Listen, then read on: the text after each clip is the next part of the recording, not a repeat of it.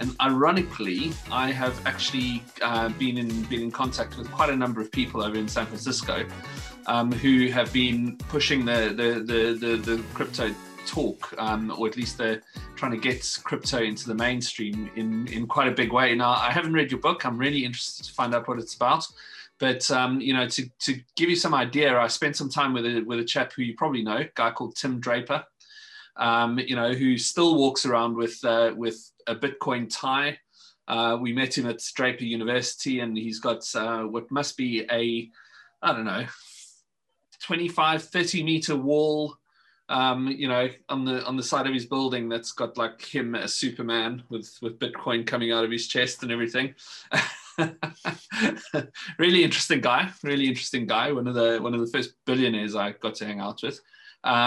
So he was talking to us about crypto, and in particular, what caught my attention was his great mission when it came to a cryptocurrency was that he wanted people to start using it as a normal currency in normal everyday sort of walks of life, and he was actually investing in franchise concepts. Specifically because they would actually accept Bitcoin, and I met a chap in San Francisco. We were it's quite a decent, well, an awesome book launch actually, in San Francisco. Guy called Matthew Lemerle, and he's one of him and his wife are fairly high up in the blockchain sort of talks. I think Matthew's probably done about 3 or 4. Got a couple of his books here actually on blockchain. I think this was the one that was launching blockchain, the competitive advantage. But at that party, I met a chap who had been invested in by Tim Draper. And they were starting a boxing fitness gym. And the only reason he invested was because these guys would accept crypto as a currency. And probably about 3 days ago, I actually met another chap who's busy franchising. And they are effectively franchising an ATM for crypto across the state. So you can put your card in, do whatever you have to do, whether it's on your wallet or turning it into real money or normal money, I guess. So it's been a very, very interesting thing, and I'd quite like to get your input into how this might eventually play out in the normal kind of day-to-day running of things, and particularly in franchising. Sure. Okay. Yes. So this has been one of the longest kind of points of contention with people who aren't particularly into cryptocurrency, is how on earth is something that's so volatile going to ever be used as a genuine mode of transaction value? And the kind of cryptocurrency idea is something that won't happen probably seriously for the next 10 to 15 years. Effectively what we're doing with cryptocurrency is we're in an emerging market, okay? But it's not an emerging market in the same way that banks view emerging markets, China, Africa, those kind of developing economies. This is a completely different one in that the entire world is in an emerging market with cryptocurrency because it's something that's never happened or has been around before. Bitcoin has obviously got the first mover advantage, and it is the propaganda machine, I suppose, of the cryptocurrency world, which is why at the moment everyone is extremely Bitcoin has become a household name, and people know about it. But what they know about it is usually the myths and misconceptions. They know that it's risky. They know that it's very volatile. They know that it's usually associated in the mainstream media with crime syndicates and money laundering, etc. Okay, but they won't necessarily look into it from an adoption perspective. And if you look at it from an adoption perspective, you can use cryptocurrency right now to buy pretty much anything you want, utilizing various different payment networks and systems. For example, Revolut, I think you can do something, can't you? Yes, yeah, you can. There are numerous different. Actually, I've got a cryptocurrency card on me where you can actually spend it using the normal Visa network. Using crypto.com, for example. But yeah, the world is getting more au fait with using cryptocurrencies, but it's still the people who are accepting at the moment are the diehard fans who want to amass as much crypto as they possibly can this side of whatever we are going to experience in terms of a bull market. And if we've been talking 6 months ago, we would have still been waiting for it. At the moment, things are breaking out and a new cryptocurrency is taking off every single day, much like 2017. But this time it's more organic because of the way the world is at the moment with the pandemic, money printing, basically hyperinflation going on around the world. People are a lot more aware and awake this time to the financial risk of holding fiat currency against something like cryptocurrency, which has all of the properties of a hedge against inflation, basically. Okay, so getting back to your question regarding the actual use terms of it, there are stable coins, for example, that are technically cryptocurrencies that are pegged to fiat currencies that you can just go and buy and spend. I myself am using cryptocurrencies. Okay, it's not in the terms of normal day-to-day life, but if you're paying for something like an investment structure or paying for something using the Ethereum network, you have to pay gas fees or transaction fees basically, and they are in Ethereum. Okay, so we're slowly starting to see real life basically become a little bit more centered around cryptocurrencies and less centered around fiat currency. Because people want something that is protected against systematic devaluation, like fiat currencies are currently devalued. I mean, the volatility is a real thing, right? So, I mean, I was sat in a car with a guy who, driving through Manhattan, and he got a message from whoever his agent was saying he just lost £250,000, just in a whatever happened, with his crypto kind of investments. It always bounces back, right? And I think the problem that crypto has, I think just in the normal practical, everyday kind of communities where people are talking about it, is a massive misunderstanding as to what it is, what it's grounded in. And I think that the grounding of it is probably the most difficult thing, because back in a couple of 100 years ago, 1,000 years ago, the chaps who ran governments knew that they're going to link it to something solid like gold, right? And people could weigh it and they could put it in their hand and they could bite on it and all of that kind of stuff. And where you have that sort of not a very, very easy to understand link to a grounding, I think that makes it really sort of interesting. And I think the other thing that is really working against cryptocurrency, as far as I'm concerned at the moment, is basically the absolute tsunami of make your millions through crypto sort of gurus. Yes, I'm very wary of the rags to riches millionaire story that is purported about most investment structures, especially cryptocurrency. The trouble with cryptocurrency is there is an element of truth about it. If you had invested 10 grand in Bitcoin in 2011, you would now be a billionaire. But it's very easy to say that. At the time, everyone was thinking, goodness gracious, what is this cryptocurrency? It's not going to have any life in it whatsoever. You're going to lose your 10 grand. Yeah. Every decision you could be a about investment for 5 minutes and then be back at 14 quid the next minute. Exactly. Or you could have invested in Mt. Gox, for example, which was the very first Bitcoin exchange, which ceased to exist as of 2014. Actually, a friend of mine still has Bitcoin that he bought with that company, and it's now worth about 200 grand or so. But he hasn't got access to it because the company folded. So yeah, there's all sorts of risks to be aware of, and there are ways of generating really, really good returns with relatively low risk profile, which is what I talk about in my book. But they're not sexy. You have to think through, you have to do your homework, basically. The rags to riches story always says, trade 5 minutes a day, you'll be set for life in a year, etc. That kind of thing. You can retire on your private island whilst you're trading on your laptop, for example. Trust me, I'm in franchising, I get it. There's a lot of guys doing the same thing in franchising. Okay. Set up your business. It'll work 24/7 on you without you being involved directly. That's the dream. Have an income, have a passive form of income without having to do any work for it. Unfortunately, as everyone who knows in business, that only comes if you've got a stupendous amount of capital behind you and a team that can basically manage themselves. Okay. And that takes 5, 10, 20 years of development in order to get there, and is not, by no means it's an overnight success. Yeah, part of the cryptocurrency story is obviously a lot of people did become quite wealthy with the first wave of Bitcoin, and people are very keen to get that back. Okay, Yeah. they will put 10 grand into a cryptocurrency that no one's really heard of without doing any kind of fundamental analysis. Who runs it? Why does it exist? What problems does it solve? What is the amount of traction it's going to have? Okay, this is why we have situations like the OneCoin that came around, where people lost billions effectively in a cryptocurrency that didn't even really exist in terms of technology, but people believed the narrative and thought they were going to get welfare off the back of it. I think there was something ridiculous like 15% per week interest, which when you do the numbers behind it is completely unsustainable.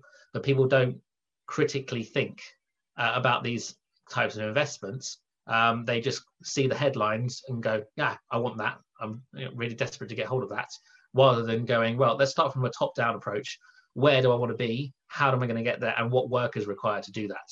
So my book kind of sets out how to invest in any cryptocurrency project by doing the legwork, basically, so that you stand the least chance of losing your money. That's not to say you won't lose any money. Of course, it's investing. There's always a risk. Just like when you purchase a franchise, there's always a risk with any type of investing. But there's certain things you can do to minimize the risk to basically be as low as owning a stock or a share in a FTSE 100 or S&P 500 company. Apart from it won't be $1, it will be one Bitcoin, and one Bitcoin will be worth thousands of units of fiat currency, because it's basically taking up this massive pool of capital, which necessitates it has a higher price than what we're used to for a normal currency. But we can trade in smaller units of it, called Satoshi. One Bitcoin could be divided into 100 billion units, and each one of those is called a Satoshi. So effectively, one Satoshi could equal 1 cent or 1 penny. And Bitcoin would necessitate being worth $1.5 to $2 million eventually, which is why people are interested in the investment side of it, because at the moment you can buy it for comparatively cheap for what it's going to be in the future. Yeah, so look, I mean, there's a couple of comments just based on what you've said over here, right? So this sounds to me, in a more modern way, exactly what would have existed a few hundred years ago, right? Where there was a vault that had gold in, and when the first bankers, I think, the first guys who were doing transfers, where you don't actually have to physically carry the cash, right? We're back in the Crusader days, really, between Jerusalem and wherever they were going, right? And the guy on that side would have a vault, and the guy on this side would have a vault, and technically you've got instant cash on the other side of the world, as long as you could get the piece of paper across, which I suppose, in some ways people would say that's a check, but how you just described Bitcoin, because it is finite, those guys had a finite number, pot of whatever it was, it sounds very, very similar to just a very, very old method of banking. And that didn't take into account any, it wasn't drachmas or pounds or whatever it was just simply gold, i.e. Bitcoin. Yes. Right. And you could have a little piece or you could have a big piece, so that sort of makes sense to me. And the actual physical representation of it, as you said, it went from gold into paper, it was probably sticks at some point, and now all it is, I suppose if you think of the old movie Matrix, it's basically just a little square thing with digital stuff going on, right? Just as a method of physically representing it. So I completely get that. I totally get that. The bit that I struggle with is that, effectively a company could create a cryptocurrency for themselves. I could launch Sean Crypto tomorrow. Yes. Technically there could be miners, like my brother with Bitcoin. They went and bought, 20 computers and they were mining. I don't even know if you're supposed to, but anyway, but it gets back to my old gold analogy too. But the fact is that what it basically means then is that Bitcoin, more than anything else, its value and the relative value of a Bitcoin is completely and utterly tied into its brand. Yes. Which is a dangerous bloody thing, if you ask me, because if a couple of bad eggs within Bitcoin, people do something or something is uncovered, etc., the brand of Bitcoin can take a pummeling, and one of the other cryptos could become the new hero of the story very quickly. Is that right? To a certain extent, it is true, yes. The largest holder of Bitcoin at the moment is still Satoshi Nakamoto, who hasn't been seen since 2011. He owns over 1 million Bitcoin and hasn't touched it. And because of the blockchain network, we can verify that he hasn't touched it, which is a unique feature of cryptocurrency. The problem with blockchain is that it's not, if you're going to look at the asset that has the most tarnished history in terms of criminal activity, you're looking at the dollar. But it doesn't stop people going to the shops and buying their groceries using dollars. The whole narrative of it's being used for criminal activity, it's being used for illicit activity, it's got a branding issue. Why do people buy Amazon stock? Why do people buy Google stock? Because they think they're going to make money. Okay. And that's why the whole investment kind of idea is centered around that. Okay. Amazon has been going up for the last 10, 15, 20 years because it's been kept on growing and growing and growing. People get dividends out of it, et cetera, et cetera. But everyone who owns an Amazon stock isn't owning it because it's Amazon. They're owning it because they could sell it in the future for a higher price, effectively. Yeah. Okay. Yeah. Same with Bitcoin. Same with anything, in fact. Okay. We get paid in pounds or dollars because we know we can go to somewhere else and exchange that for what we want. Yeah. Okay. Same with Bitcoin. The thing with Bitcoin is it's so hyper focused on the price because everyone's thinking about it in terms of investment at the moment because they're being told that if you bought it 10 years ago for cents, you'd now be a millionaire. So everyone goes, right, I'm going to try and buy this asset as cheaply as possible. No one thinks that about dollars, or apart from when they go on holiday, perhaps if you're traveling, you go, I want a good exchange rate because I want more money for my pounds or whatever. But no one really pays attention to it on a daily basis other than Forex traders. But currencies move all the time. It's just that Bitcoin's so volatile because it's got this narrative of make money quickly. People hyper trade it, and therefore it's all over the place. And also, it was a relatively small market capitalization, which means if someone came in, a hedge fund or a VC with billions, they could manipulate the price left, right, and center because it's such a small amount of capital that they could, flood the market or dry up everything in terms of if they decide to sell everything, that's it. The price will collapse. And that was my distinct impression when we were speaking to Tim Draper. The conversations we had after his meetings, he's such a big player in Bitcoin. If he were to even start thinking about selling it, it would collapse it all. And that would affect obviously his personal wealth in a major way. And I think so I spent some time in Tokyo and we were looking at KYC kind of elements of all of this, and that was one of the major concerns. When you're talking about security with the banks, obviously with a traditional currency, there's a certain amount of know your customer because your customer, you can get a photo and you can get all of that going. So I'm just going to try and pull my blind over here, down over here. But the big problem that I found, the big problem that was solved that I discovered was that there's a lot of work going on in the blockchain space to effectively identify people, right? Which which previously was the problem. You wouldn't know where that money's coming from. It could be blood diamond money. It could be anything, So I think with the some clever people doing some great stuff with the KYC side of things, what that probably will do is like sort out the volatility of things like Bitcoin, because the banks will be more likely to adopt and want to control, right? Yes. And when that sort of happens, I'm guessing what will happen is that more and more, although the idea with crypto is to democratize the whole, financial system, the minute the banks start getting involved, then I suspect it's going to start looking a lot more like an old traditional currency, than ever before. So maybe the highs and the lows of the cryptocurrency will kind of stabilize quite a lot at that point. What do you think? Yeah, it will inevitably. If it continues to grow, it will inevitably settle at some point. Okay.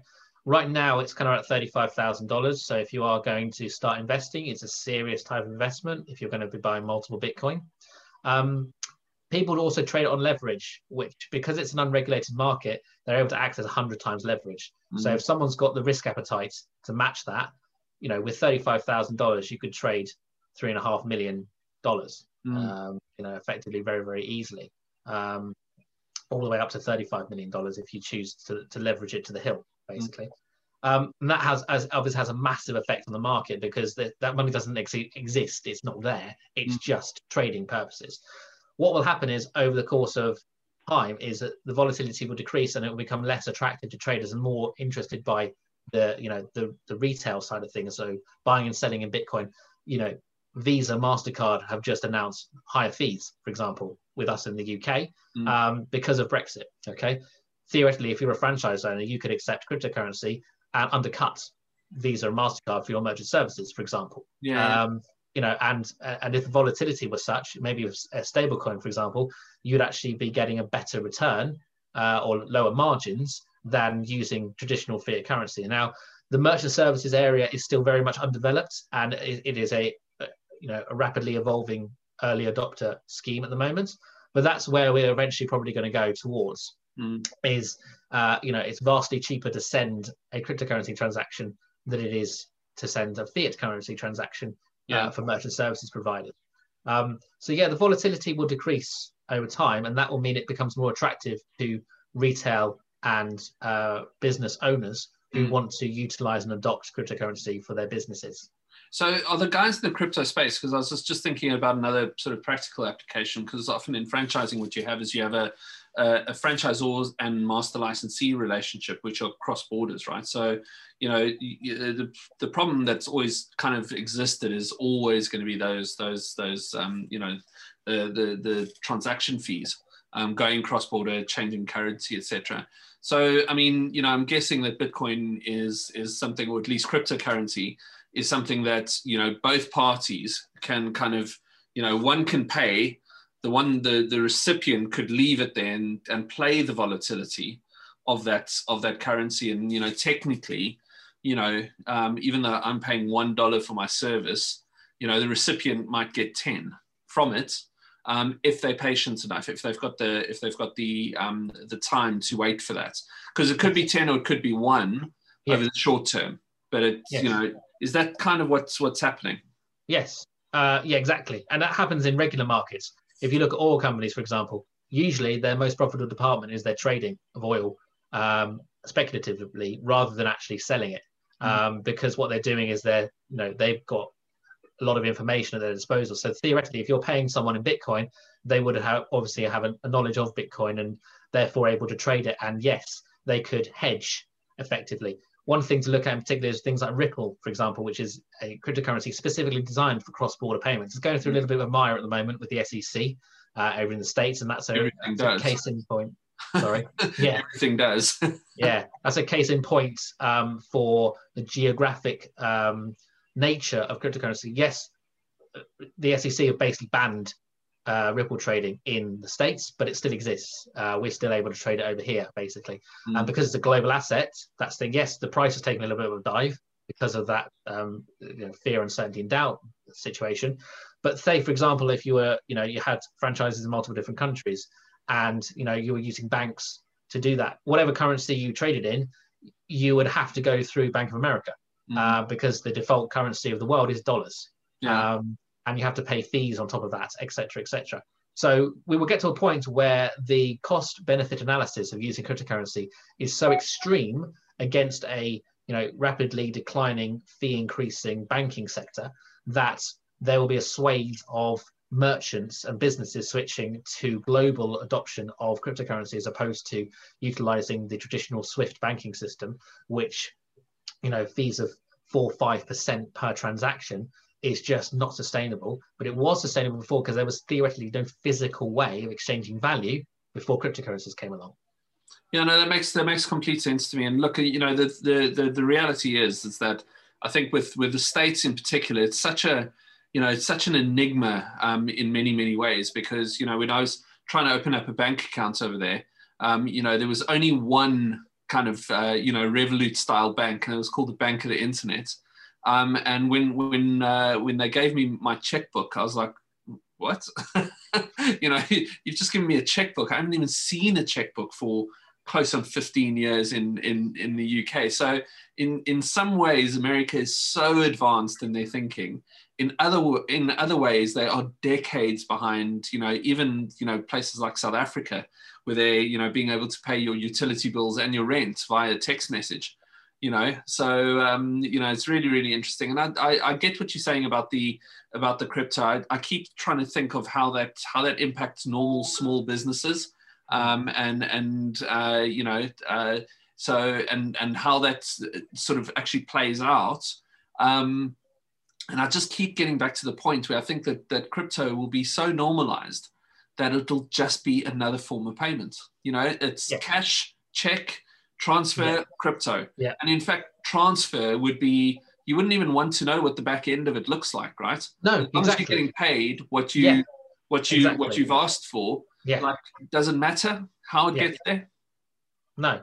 PayPal, a classic case in point, starting to use cryptocurrencies over in America, funny enough. And that was one of the big news stories of 2020, was that PayPal suddenly decided that it was worth their attention to introduce their 300 million users, most of which are small businesses, to cryptocurrencies.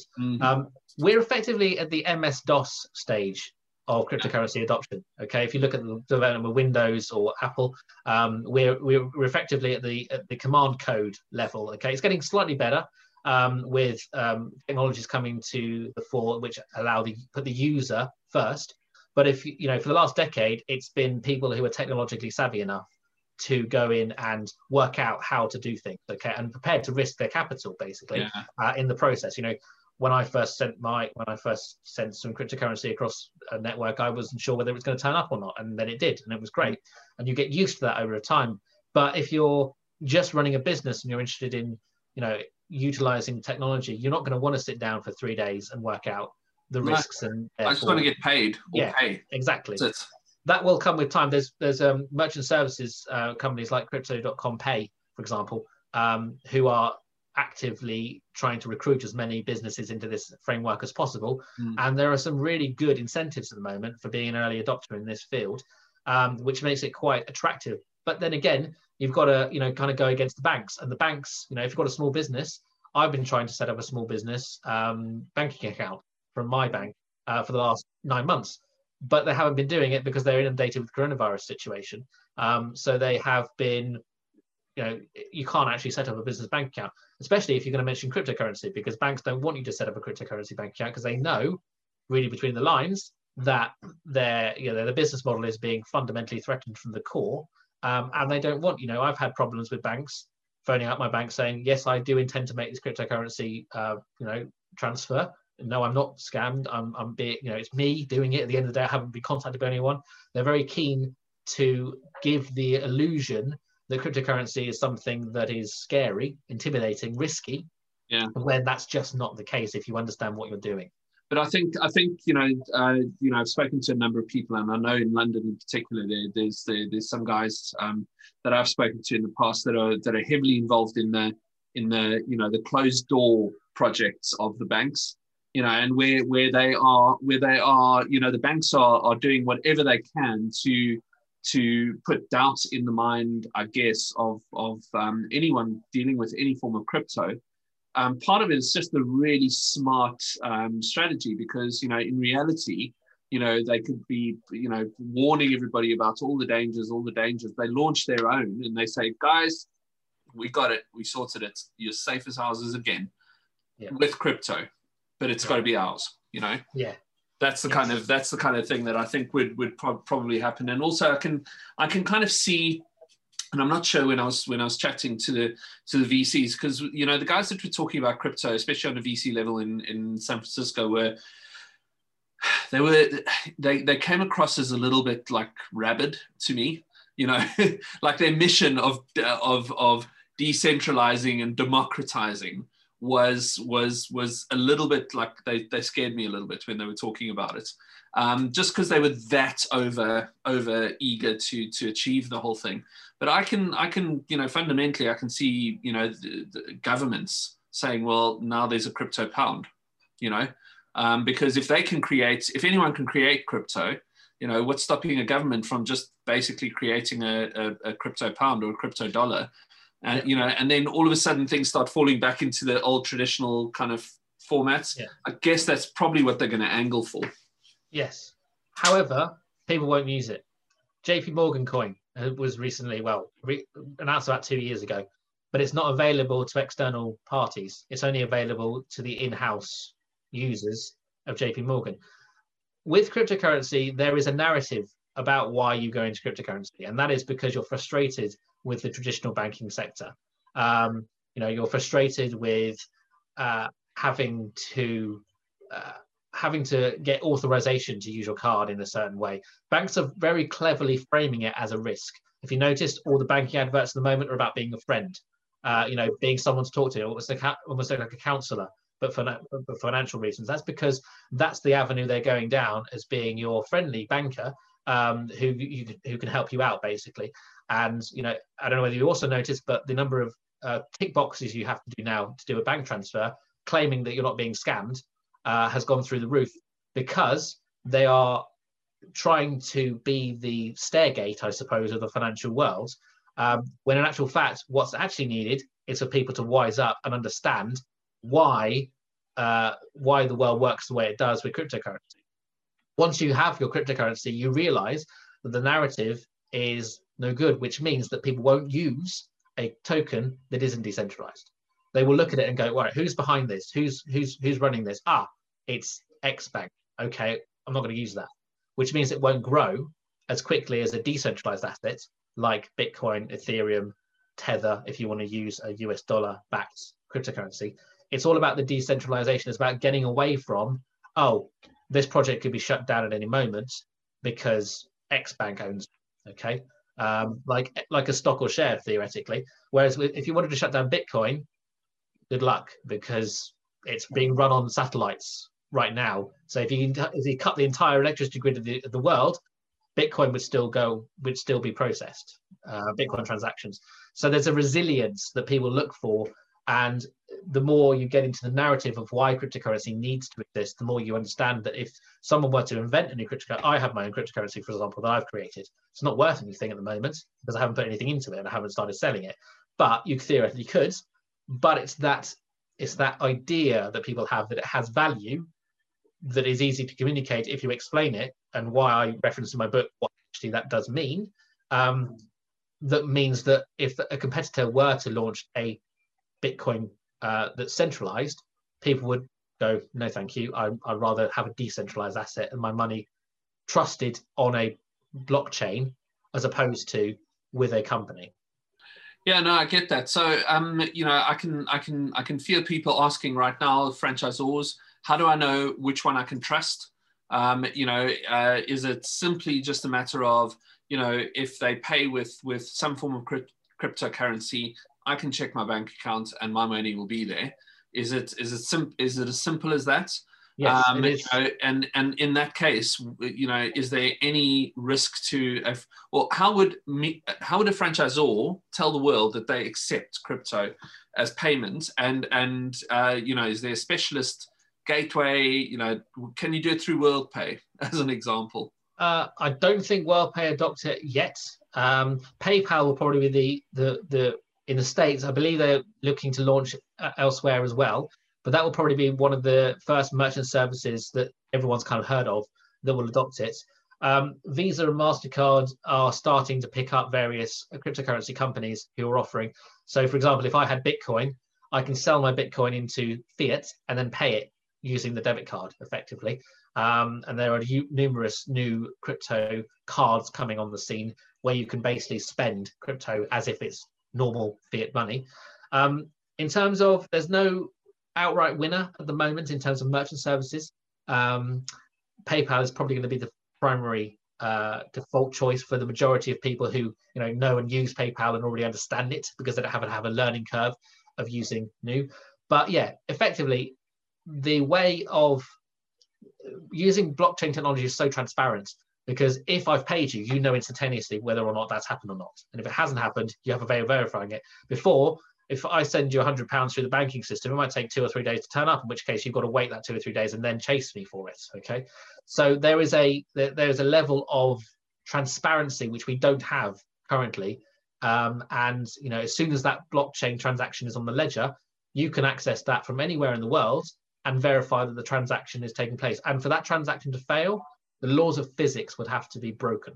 Basically, that's how cryptographically secure it is. If that transaction fails, there's something else going on. Like for me, because I don't understand exactly, you've got such a wealth of knowledge, and you've tested and everything like that. So like I just take myself as a random pleb, really, and say, well, how does this actually work, and how does this actually manifest itself? And I think that word manifest is really important. But I'm getting there, and I think I'm probably what my dad was a few ages back, and the generations after me are going to be much better at understanding all of this. Something happened yesterday in Clubhouse, which I was going to ask you about. So I'm not sure how closely you are monitoring the value of crypto or whatever, in particular Bitcoin, but. So I know that Elon Musk jumped onto Clubhouse, and that caused all kinds of things. And everybody was saying Elon is backing Bitcoin, and it was a huge thing. And then yesterday, like a bolt of lightning through this new social media app, there were people all over hosting groups saying, "Have you noticed that Elon has taken the Bitcoin out of his headline?" That it scares me if your answer at the moment is that Bitcoin's value dropped because of that. Yes, that scares the hell out of me. Yeah, I think that the situation is that Elon's probably going to get done for insider trading at some point in the future, because not only has he done Bitcoin, but he's also done Dogecoin and numerous other things, including his own company, Tesla, as well. He uses Twitter. It wouldn't surprise me if we've got a team of people trading on the back of his Twitter feed. But that's pure speculation, I should add. That's what I would do if I was him. He is South African. Yeah, just put it that way. That's what I would do if I were him, if I could get away with it. But anyway, yeah, the situation is we're very, very early stage, remember. We didn't have the luxury of seeing the early stage stock market because that was 100 years ago. But if you'd done the same in the stock market, if you had a newspaper, for example, buy this share, buy this, that's what happens. If you look at all the kind of boiler room frauds, Wolf of Wall Street type of thing, that's what happens. You shill a stock, it goes up, you sell it out, pump and dump. It's classic. It's old as investing itself. But that will get better the bigger the market is. And right now it has been a $1 trillion market. Okay. By the time it gets to 3, 4, 5, it'd be like trying to shill gold, for example, which is extremely difficult to do because it's such a large market. Okay. You can't push the price up very easily unless you've got a whole load of money or a whole lot of people. But at the moment, like GameStop, for example, which recently made the headlines, loads of people bought, the price escalated, the shorts were cut out of the market, which meant they had to rebuy, which meant the price escalated beyond what anyone theoretically could isolate would be likely to happen. Okay. So this market dynamic, you can actually watch the sentiment in the markets. There's a list of programs that can actually examine the Twitter feeds of various people and look for the Twitter usernames, that kind of thing, and hashtags, that kind of thing. I can actually build a sentiment of what the popular psychology is around cryptocurrencies, which we can use to invest in theoretically. And I run a hedge fund, which actually does do that, among other techniques. But that scares people at the moment. Rather than using it as an opportunity, they go, oh, if Elon removes his Bitcoin logo, does that mean that he's bearish on it now? No, that doesn't necessarily I just couldn't believe it when I saw it, that people would even like start groups saying, have you noticed Elon's removed it? Yeah. I was just like, come on, this has got to be, there's power and then there's stupidity. And, honestly, like if some dude just changes like his logo or something, or puts his headline, and that causes panic in the world, then, honestly, evolution has not done its job properly. No. Well, we're in a narrative world, okay? Everything is driven by narrative. I'm quite against narrative-driven economic theory. Yeah. The price dropped because Elon dropped his logo. Did it? Who knows? Maybe some billionaire who wanted to access his liquid funds sold his Bitcoin out, and that's why it dropped. And then people will jump on the bandwagon. You can never really isolate the reasons why the market moves. That's my central kind of ethos. Yeah. You can kind of draw hypotheses, and they're never 100% certain or 100% wrong. but you can draw hypotheses from that. And yeah, we're going to get more of these kind of stories that come out and scare or excite people. 2 months ago, you couldn't move for positive Bitcoin stories. You know, Ray Dalio has just written a piece about his perspective on the markets and Bitcoin in particular, because he's been hounded so much because he's stereotypically been seen as someone who's against Bitcoin, which wasn't technically true, but the media's picked that up because it makes a good story. Okay. So I think thinking critically about these things is really important, to actually examine why you think you're fearful of cryptocurrency, or why you think you can't pick up cryptocurrency, or are you being over enthusiastic about cryptocurrency, and are you euphoric? We've just seen a euphoric movement for Bitcoin up to $42,000, and now it's back down at 30 when people thought it was going to go to 50. So examining your thoughts and your psychology, I think, is the most important ethos to come away from this.